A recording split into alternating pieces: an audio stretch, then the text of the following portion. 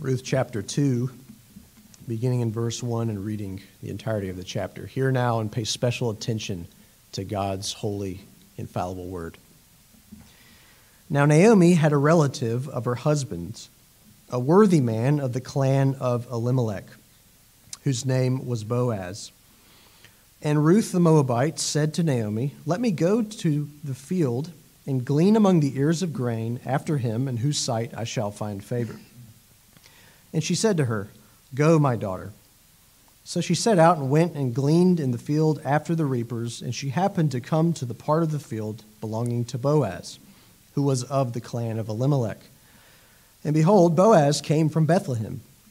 And he said to the reapers, "The Lord be with you." And they answered, "The Lord bless you." Then Boaz said to his young man, who was in charge of the reapers, "Whose young woman is this?"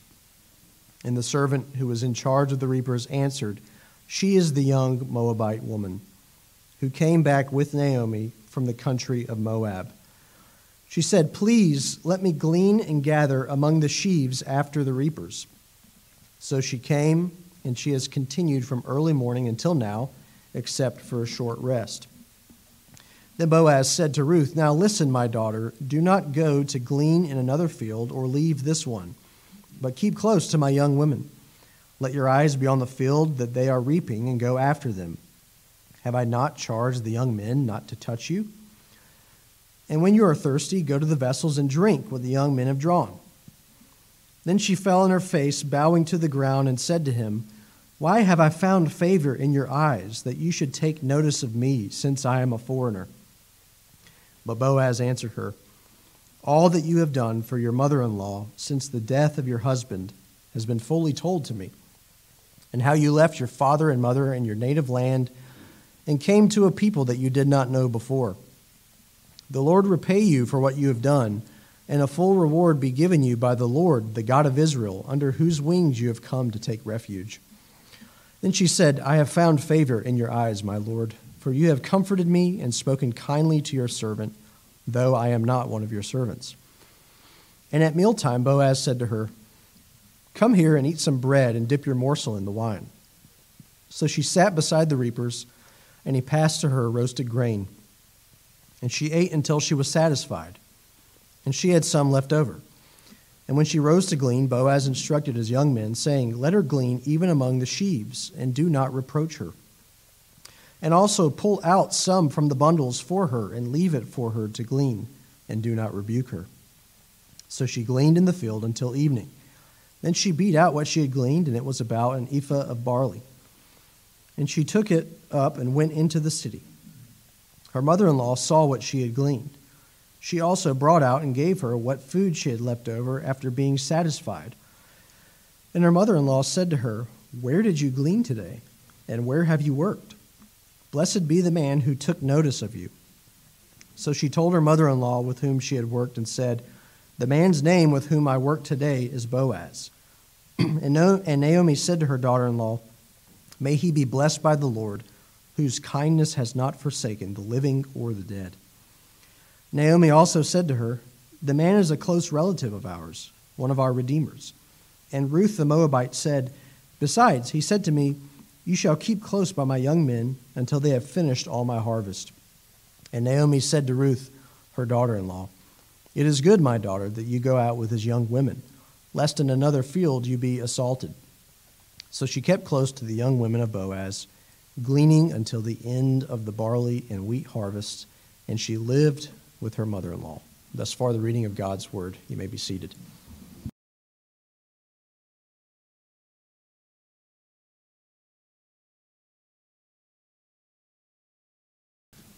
God moves in a mysterious way, his wonders to perform. He plants his footsteps in the sea and rides upon the storm. Such a beautiful hymn written by William Cowper. And this hymn is particularly interesting because it communicates to us the struggle of the human experience. The struggle of the human experience to work through the providential hand of God. From the ground zero perspective, which we all have, God's hand of providence often seems mysterious. It's hard for us to follow. It's hard for us to connect all the dots.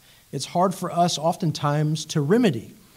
William Cooper speaks of this as the human experience where we often look at God's providence and see the clouds of dread. We see the bitterness of the bud. We see a frowning providence. And yet, we know God's goodness. We know that his sovereign will all be in accordance with who he is. God is working his holy, just, and good ends in all that he does. And so the human experience is to live in that dynamic relationship between the seemingly bitter hand of providence, all the while reminding ourselves that there is a smiling face behind it all. That in those clouds of dread, there is blessings getting ready to pour out and rain over our heads. That in that bitter bud, there is a sweet flower when it comes to full bloom. This is the struggle of Naomi and Ruth. If you recall where we left off last time, working through the lives of these two women, we have seen how they have experienced a bitter providence. Both Naomi and Ruth have lost their husbands. Both Naomi and Ruth have experienced the bankruptcy of Moab. And in the close of chapter 1, they had resolved to press on and follow after the Lord as they had heard that the Lord had indeed visited his people with a barley and wheat harvest back in Bethlehem. So Naomi takes the long journey back, many miles, all by herself, being left without a husband or her two sons, who initially came with her to Moab. And Ruth clings to Naomi, and she resolves to go with her to Bethlehem. But the question is begged at the opening of chapter 2, now what? You see, they've merely returned to Bethlehem. They have reassociated themselves among God's people, but that has hardly fixed the problem. That has hardly mended the hurt. And that has hardly given them all the answers to what it is the Lord is doing in their lives and what it is that they are to do in response. And so what you do when you don't know what to do, and when you remind yourself that you can never understand the secret things of the Lord, you remind yourself that you can and should understand the things he has revealed to us. And so Ruth resolves to do the next right thing, to follow the Lord in obedience and to care for her mother-in-law. And this is what we see in the opening of chapter 2, a plan put into place. They live out that plan and they seek the Lord's blessing for whatever results may come. And the beauty of this chapter is that we see for both Naomi and Ruth, her hope is not put to shame. They hope in the Lord, they trust in him, not having all the answers. In chapter 1, they make their way back to Bethlehem, and now we find in chapter 2, their hope is not put to shame. Their hope does not fall on deaf ears, but the Lord comforts his people. We see both the fact that Ruth's hope is not put to shame in verses 1 through 16, as well as Naomi's hope is not put to shame in verses 17 through the end of the chapter. So we'll consider this chapter in those two overarching ideas. And so we begin chapter 2 the very same way that the beginning of the book is introduced to us, and that is by character introduction. The most exciting thing you could possibly think of when it comes to reading is learning about people.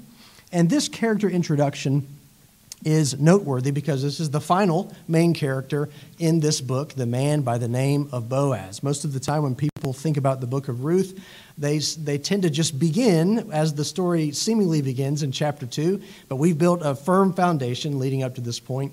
And so we understand there's much significance to the fact that Boaz is introduced to us.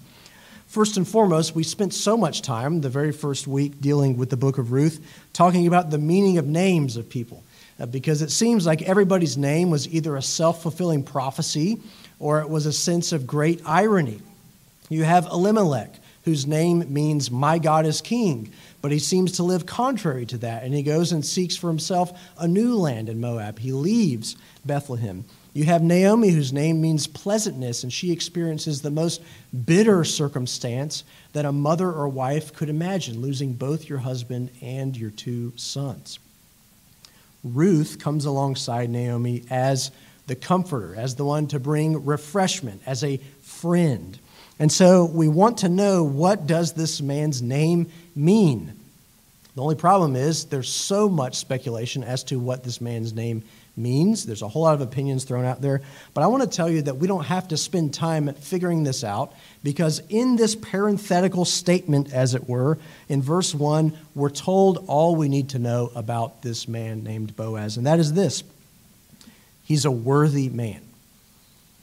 Now, depending on your translation, your Bible might read something like a man of great might, a very wealthy man, a man of nobility, a man of great influence. And all of these things would be true, because they all communicate the idea, as the ESV rightly renders it, a worthy man.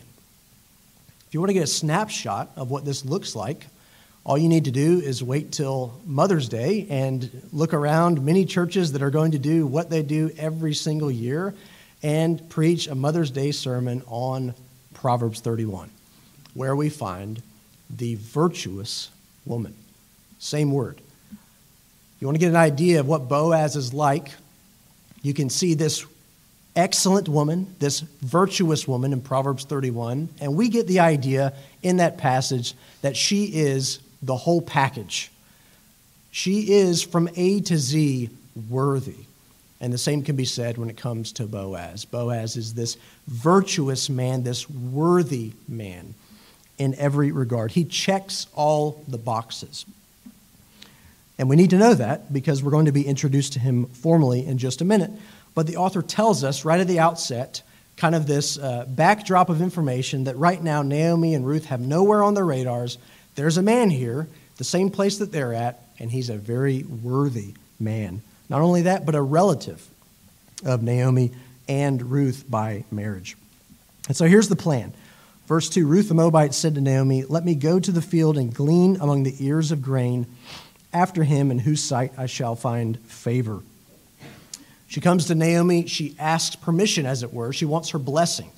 This is what I have in mind. We've just made it back here. We've providentially made it back at the very beginning of the harvest. We haven't missed out. There's work to do, and this is my plan. I'm going to go and try to find a field that somebody is going to let me glean from. Naomi gives her blessing. Go, my daughter, and do it. And essentially, let the Lord be with you in your efforts. Now, this is remarkable because we consider how Ruth, not listening to the advice of Naomi to just stay in Moab, find another man to marry, she could have been scot-free, as it were, in terms of physical labor. She would have another husband. He would be out winning the bread for her, and she would have her wifely and eventually motherly duties, but she wouldn't have to be out in the field laboring in the way that she's about to labor. But her decision to stick with Naomi and to care for her now has her caring for an elderly woman at this point that evidently isn't physically capable of going out and doing this for herself. So Ruth is going out on her behalf, ironically, at Bethlehem, the house of bread, to be a breadwinner, quite literally, for herself and Naomi. That's the plan. In verse 3, we're told that beyond the initial plan to seek bread, seek survival, there's a grand plan happening, an overarching plan. Beyond the ground zero, we get the aerial shot of God's hand of providence. And the author writes it in a witty way that she just so happened to come to the part of the field belonging to Boaz, who was of the clan of Elimelech. Now, we don't have to ask, is this a good thing or not? Because we've already been told what we need to know about this man in verse 1. So we automatically know this is a great thing. Great for the best field she could have possibly picked. She just so happened to stumble across this field belonging to this man and not another. And the Lord is choreographing his purposes here and leading her where she needs to go. We're told what we need to know about Boaz, but now we're revealed an interesting point about him in verse 4 by hearing him speak for the first time. And if you want to know case in point of what it means that Boaz is a worthy man, look no further than the first words that are uttered from his mouth. And he said to the reapers, "The Lord be with you." And they answered, "The Lord bless you." I don't know how many of you in your workplace know what it's like to have a boss that is a committed Christian. It seems to be a rare thing.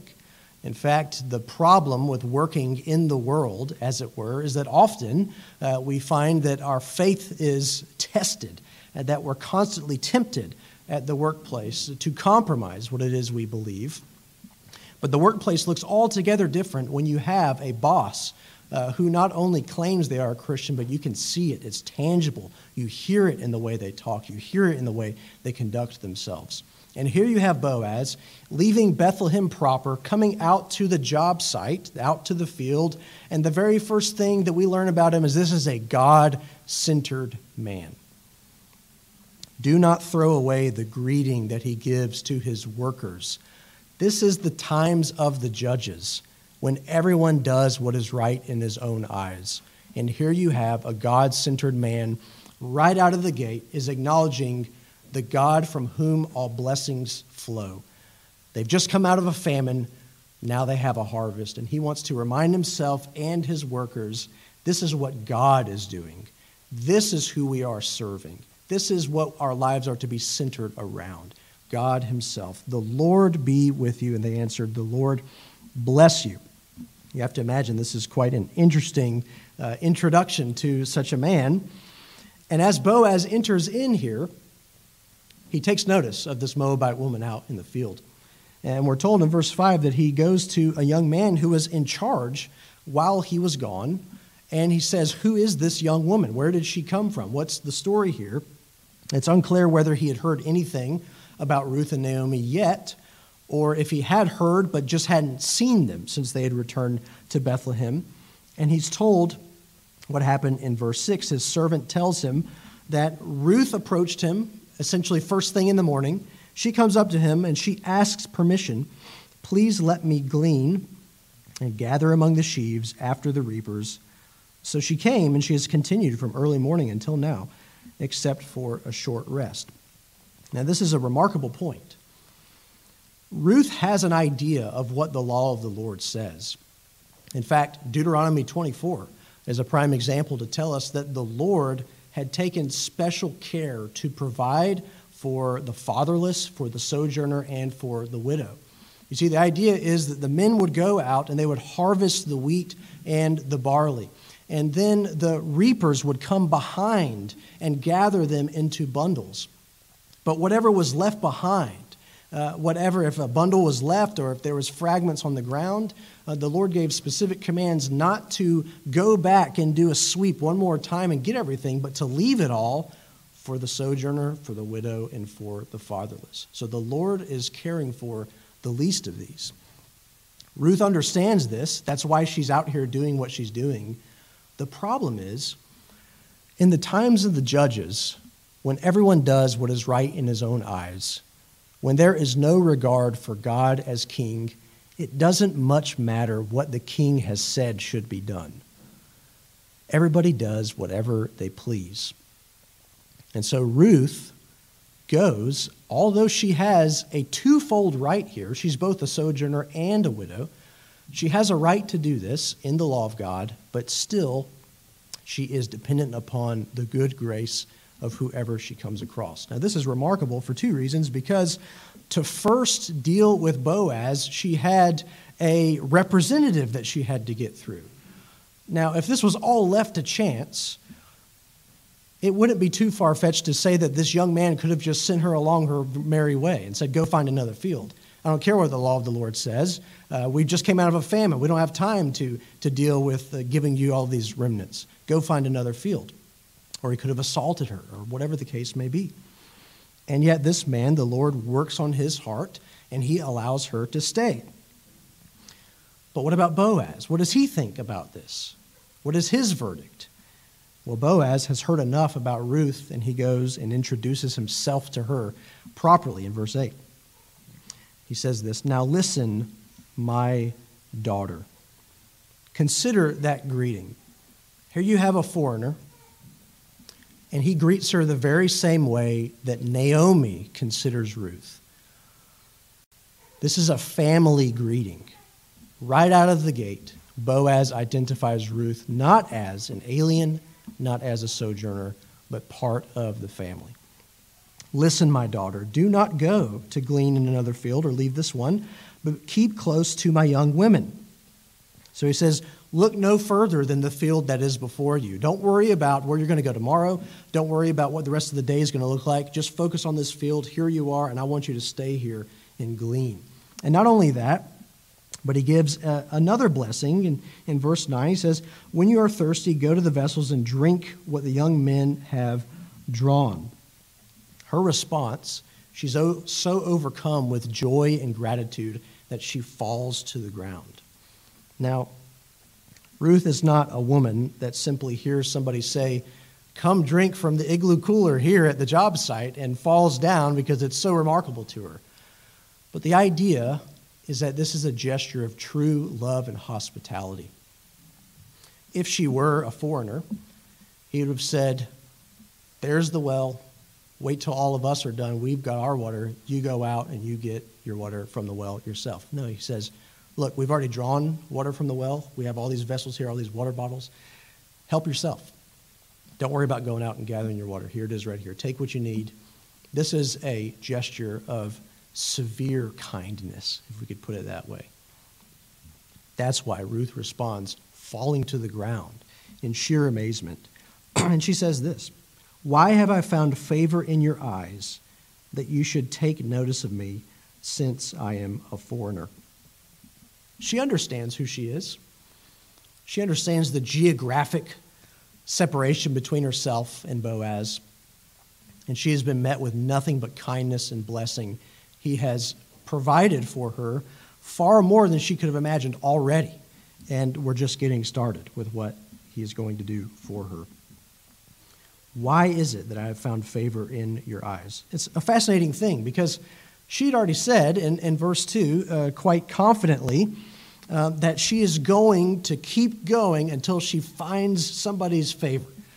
I'm going to press on until I come across a field that somebody graciously allows me to stay at. Now, this is not just a boastful overconfidence. You can imagine this is her faith and trust in the Lord that he is going to provide.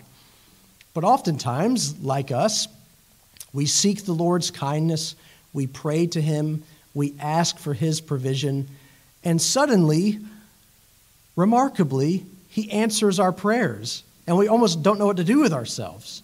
We're so awestruck that the Lord might actually be real, and this might actually all be true, and he might actually care for us. You see, Ruth has responded in a fascinating way when all that happened is the Lord fulfilled what she asked him to do. But we're reminded of how kind God is to us, how oftentimes in our humanity we utter a prayer almost like we're trying to make a half-court shot, and we turn around before we even see where the ball goes, and suddenly the Lord turns us around and shows us that he has answered our prayers. And we're reminded of his goodness, we're reminded of our lack of faith. But here is Ruth rejoicing.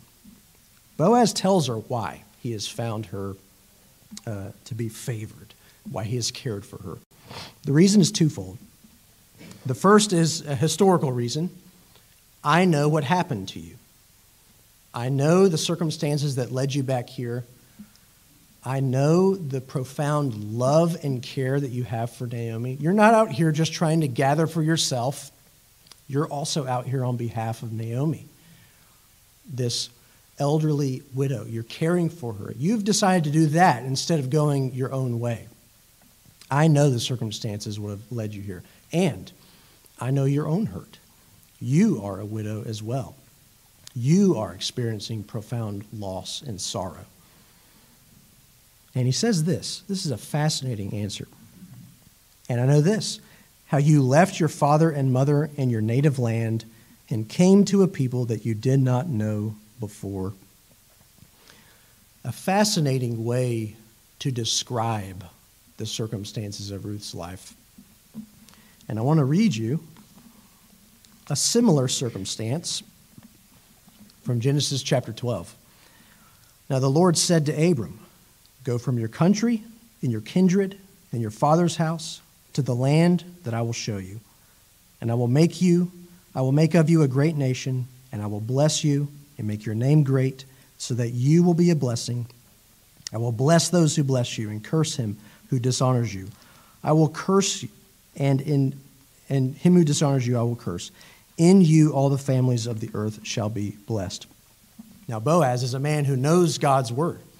Boaz is a man who confesses who God is. He lives out his faith. And Boaz identifies Ruth in a very similar calling to the call of Abraham himself.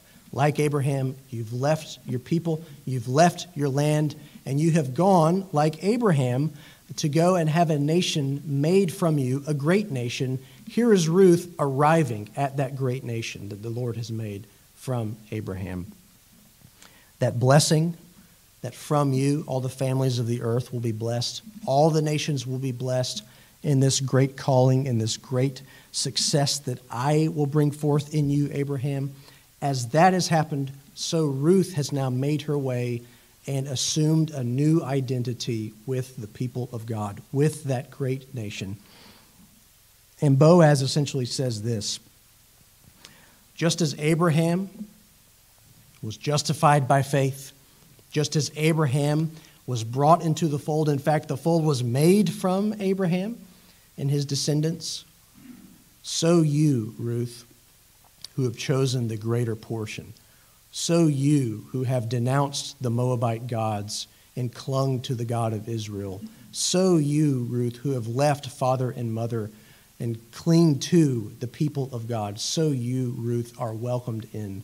You are not a second-class citizen. You are one of us.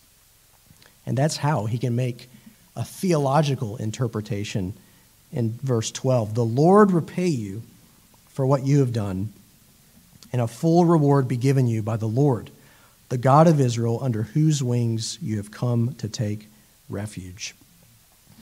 Beyond the ground zero of caring for Naomi, seeking Bethlehem, harvesting wheat, beyond the ground zero, Boaz says, you have chosen the Lord himself. You are seeking and pursuing the God of Israel, and you will indeed find refuge and comfort under his wings. A beautiful picture of Ruth's adoption. A beautiful picture of what it looks like to be considered part of the fold, part of the family of God. In her response, one more time, I have found favor in your eyes. So she reasserts the fact that she views this whole situation as the Lord's answer to her prayer, the Lord's answer to her putting feet to her faith and seeking to do the next right thing, although she didn't have hardly any answers. The day gets better because the close of the day has Boaz demonstrating the fact that he considers her one of them. He welcomes her to, if you will, wine and dine among them. She doesn't have a table off in the outskirts somewhere. She's not told to wait outside. She is brought in, sits down among the reapers, and eats. And then, remarkably, he promotes her. He says to his young men, before she was going behind the reapers and gathering what was left over, the fragments, now I want her to be among the reapers themselves, among those who are bundling. Let her take whatever she wants. This is a profound thing because what Boaz has just done is he is saying, I no longer consider you merely under the stipulations of a widow or a sojourner, but you have been promoted and you are allowed to take whatever you want. He tells them, he gives a twofold warning, do not reproach her, do not rebuke her. So he's basically saying, this is what I want to happen, make sure it happens. So he is caring for her very deeply here. We're told in verse 17, at the end of the day, she beats out about an ephah of barley. Now, if you want to know how much that is, look no further than when she makes it back that night to Naomi. And Naomi comes and looks at what Ruth has brought back with her. And she says, the sense is more like this: where in the world did you glean from today? The idea of how much she has gotten here, an ephah of barley, there is argument, of course, like everything when it comes to scholars, but we're talking somewhere in the range of 30 to 50 pounds here. Now, I thought about this because I often will do brick and block work, just side jobs, and so I find myself making a lot of trips to Lowe's. I know better than to do this now, but earlier on, Haley and I would go to Lowe's, and maybe we wanted to go look at some other things, and we'd go straight to the building materials section. I'd grab that 50-pound bag of mortar, and she would say, "Do you want to get a cart for that?" And of course, my answer is a young, 20-something-year-old, "No, I'm fine. I'll manage." And so I'm carrying the bag, and then suddenly you realize that the building materials side is over here, the garden side is way over here, and I'm carrying, just for a couple of minutes, that 50-pound bag of mortar, and suddenly I'm looking for a cart. I got to put this thing down. I can't do this. And you think about Ruth, who is essentially like the fishermen whom Jesus said, "Cast your net on this side," and they're pulling up so much fish that the net's about to break because they can't handle the blessing. Here you have Ruth, who is blessed so profoundly that her back probably hurt by the time she made it back to Naomi because she's gotten so much in a day. And Naomi rightly responds, "Where in the world how did you get this on day one? Did you steal it? Like, what did you do?" And she says, "Blessed be the man who took notice of you." Now, so far, that parenthetical statement about Boaz, the interaction between Ruth and Boaz, is completely off the radar for Naomi. Boaz is nowhere on the radar. So imagine her response, and in fact, we don't have to imagine because we have it. Imagine her response when she says, "Blessed be the man who took notice of you." And Ruth says, "The man's name with whom I work today is Boaz."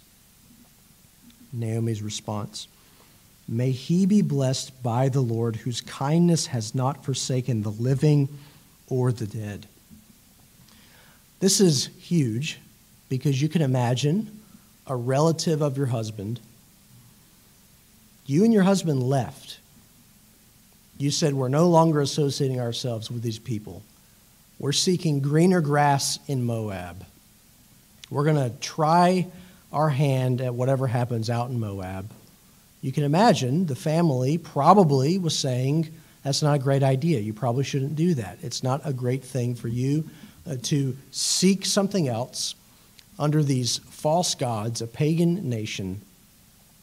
And so she's probably wondering, how are my husband's relatives thinking of me at this point? Am I written off? Am I done for?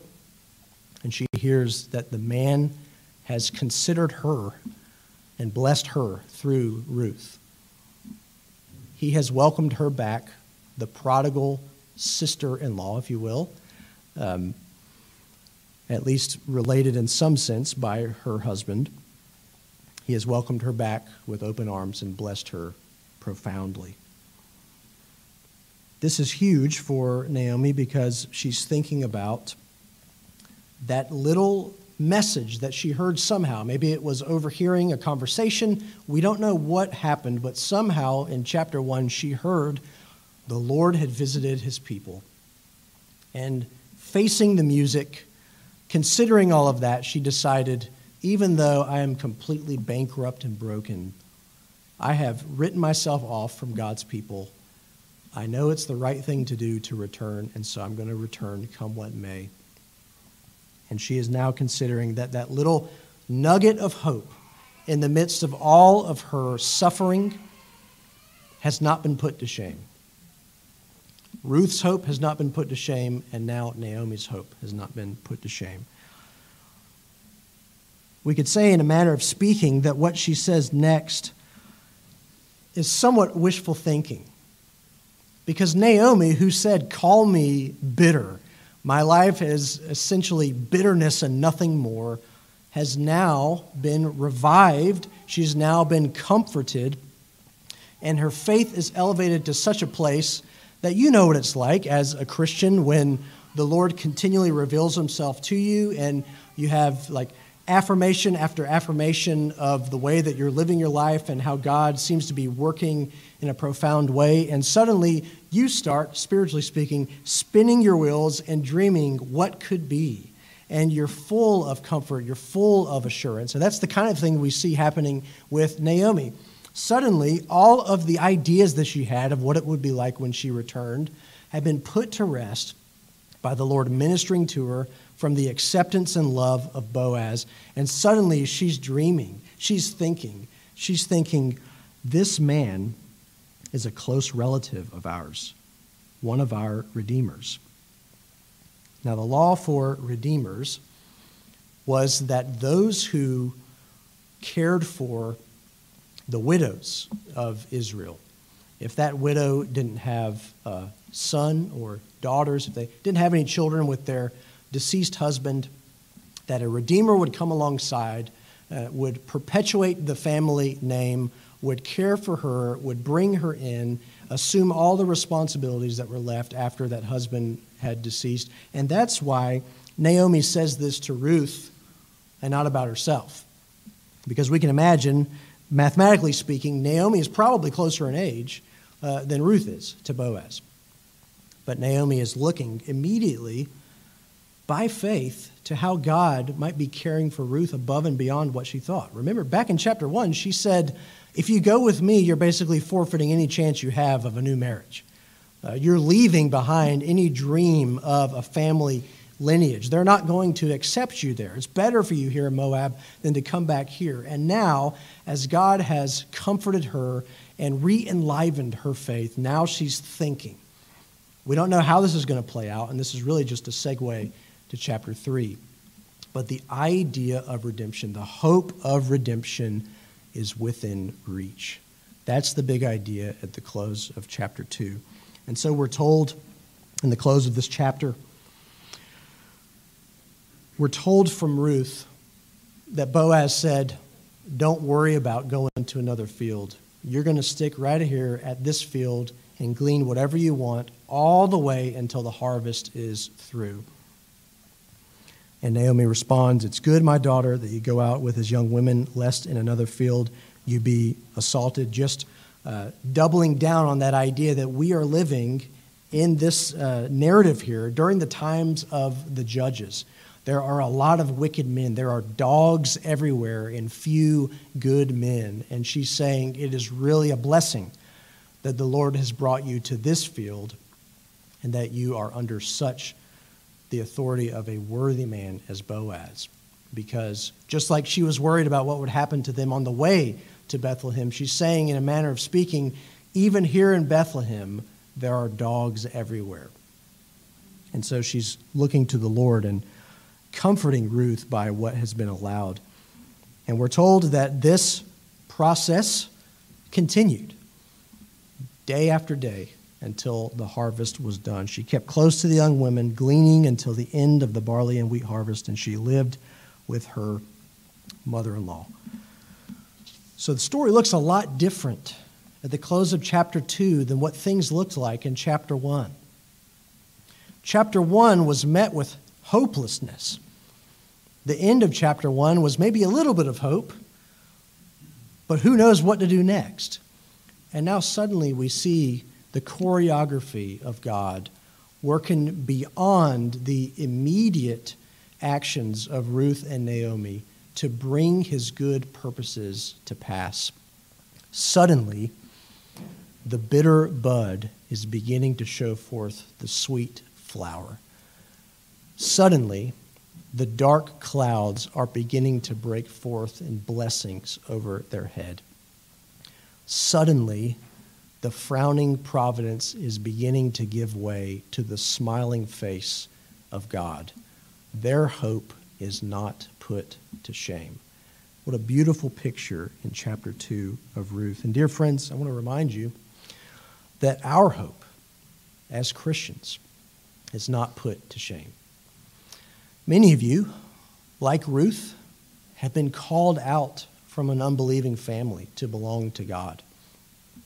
Consider how God has gone above and beyond all of the human disqualifications that have kept perhaps multi-generations of your family from ever wanting anything to do with the Lord, and he has called you out of that to belong to him. Some of you are prodigal sons and daughters, like Naomi, that the Lord has graciously called back into the fold. Dear friends, our hope is not put to shame. God has, just like Ruth, adopted us into his family. God has made us one of his own. God has given us right to all the privileges of what it means to be the sons and daughters of God. And he has done this in our hope of a Redeemer, Jesus Christ. Jesus Christ is the one who has redeemed us from our bankruptcy, the dead-end reality like Naomi and Ruth felt in chapter 1. They had disqualified themselves at every turn. They had nothing to look at in and of themselves. And just like them, the Lord has graciously redeemed us from our poverty. And he has called us to belong to a royal line, as we'll see in that of Boaz later in chapter 3. But friends, these bits of good news regarding us, whether you're a prodigal son or daughter that the Lord has brought into the fold, or you are a sojourner that the Lord has counted among his people like Ruth, this should motivate us to prayer. Because, dear friends, there are many more Ruths and Naomis out there. Perhaps you and your own family have prodigal sons and daughters. Let us think of the fact that the Lord was pleased to bring the wandering sheep back into his fold. If he's willing to do it here, we may pray and trust that he's willing to do it yet again. This should motivate us to prayer. This should remind us that our hope is not put to shame. And dear friends, when we are burdened from the frown of providence, from the bitter bud, from the dark clouds, let us remember that the Lord has given us his Spirit to testify both to our adoption and our redemption. The Lord has sent forth the Spirit of his Son, crying in our hearts, Abba, Father. The Lord reminds us in and by his Spirit that he has made us part of his heavenly family. The Lord reminds us as he gives us his Spirit that is the down payment, that is the down payment of his bridal price, if you will. We belong to Jesus Christ, and he has vouchsafed us by giving us of his Spirit to remind us, as we're under the preaching of the word, as we partake of the Lord's Supper, to remind us that we are his and our hope in Christ is not put to shame. Amen. Let's pray.